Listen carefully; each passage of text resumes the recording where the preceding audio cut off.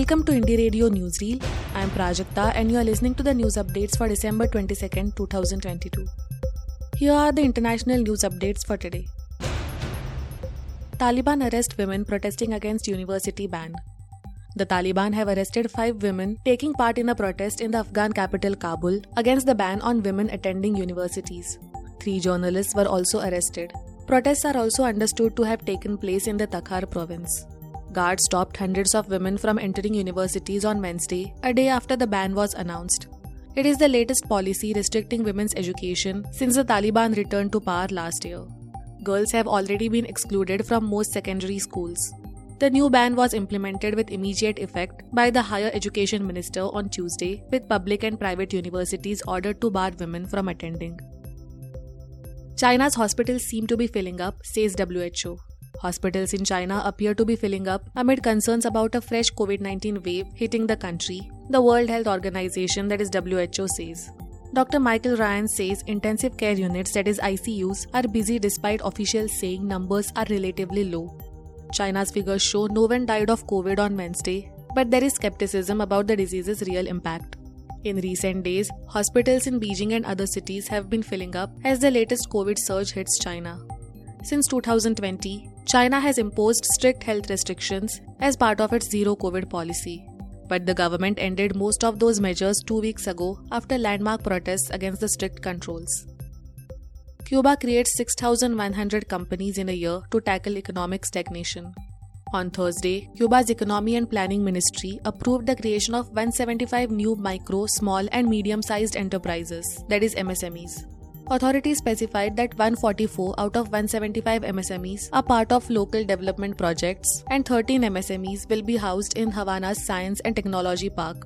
Since September 2021, the Cuban authorities have approved the establishment of 6,161 economic units. Of that amount, 6,026 are private MSMEs, 75 are state-owned MSMEs, and 60 companies are non-agricultural cooperatives. Around 52% of MSMEs are conversions of existing businesses and 48% correspond to new ventures. The Cuban government hopes that these economic actors can generate 104,721 jobs in short term. Now to the national news stories. India-China agree to continue dialogue in the 17th round of military talks.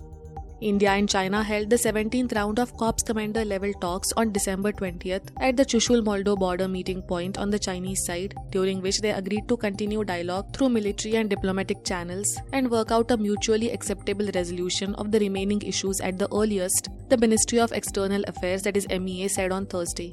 The talks, which were not announced ahead of time unlike in the past, came 10 days after soldiers of the two armies clashed at Yangtze area in Tawang sector of Arunachal Pradesh, resulting in injuries on both sides. Building on the progress made after the last meeting on July 17, 2022, the two sides exchanged views on the resolution of the relevant issues along the line of actual control, that is LAC, in the western sector in an open and constructive manner, said an MEA statement. Modi reviews COVID-related situation in country at high-level meeting. Prime Minister Narendra Modi held a high-level meeting on Thursday to review the situation related to COVID-19 in the country. Union Health Minister Mansukh Mandavia, Home Minister Amit Shah, Aviation Minister Jyotiraditya Scindia, and top officials attended the virtual meeting. Ahead of the meeting, in a statement in Lok Sabha, Mr. Mandavia asked states to remain alert and create awareness about wearing face masks and using hand sanitizers, especially in view of upcoming festivals and New Year celebrations. On Wednesday, Mandavia had reviewed the situation and asked people to follow COVID-appropriate behavior, including wearing masks in crowded places and getting vaccinated. Gambian panel blames Haryana-based Made in Pharma for children's deaths. Cough syrup made in India and sold in the Gambia contained unacceptable levels of toxins, diethylene glycol, that is DEG, and ethylene glycol, that is EG, according to tests conducted by a Swiss laboratory. Samples of the syrup, made by Haryana-based Maiden Pharmaceuticals, were sent for analysis by the Gambian government as part of its investigation into an epidemic of acute kidney injury, that is AKI, suspected to have killed at least 70 children in the Gambia between July and October 2022. The Swiss lab's results are part of a report by the Select Committee, an expert parliamentary panel constituted by the government of the Gambia to investigate the cause of death of the children as well as the institutional challenges that led to a situation resulting in the deaths of the children. Thank you for listening to Indie Radio Newsreel. For more news, audiobooks, and podcasts, stay tuned to Indie Radio or log on to www.indiejournal.in. Also consider subscribing to listen to our premium shows.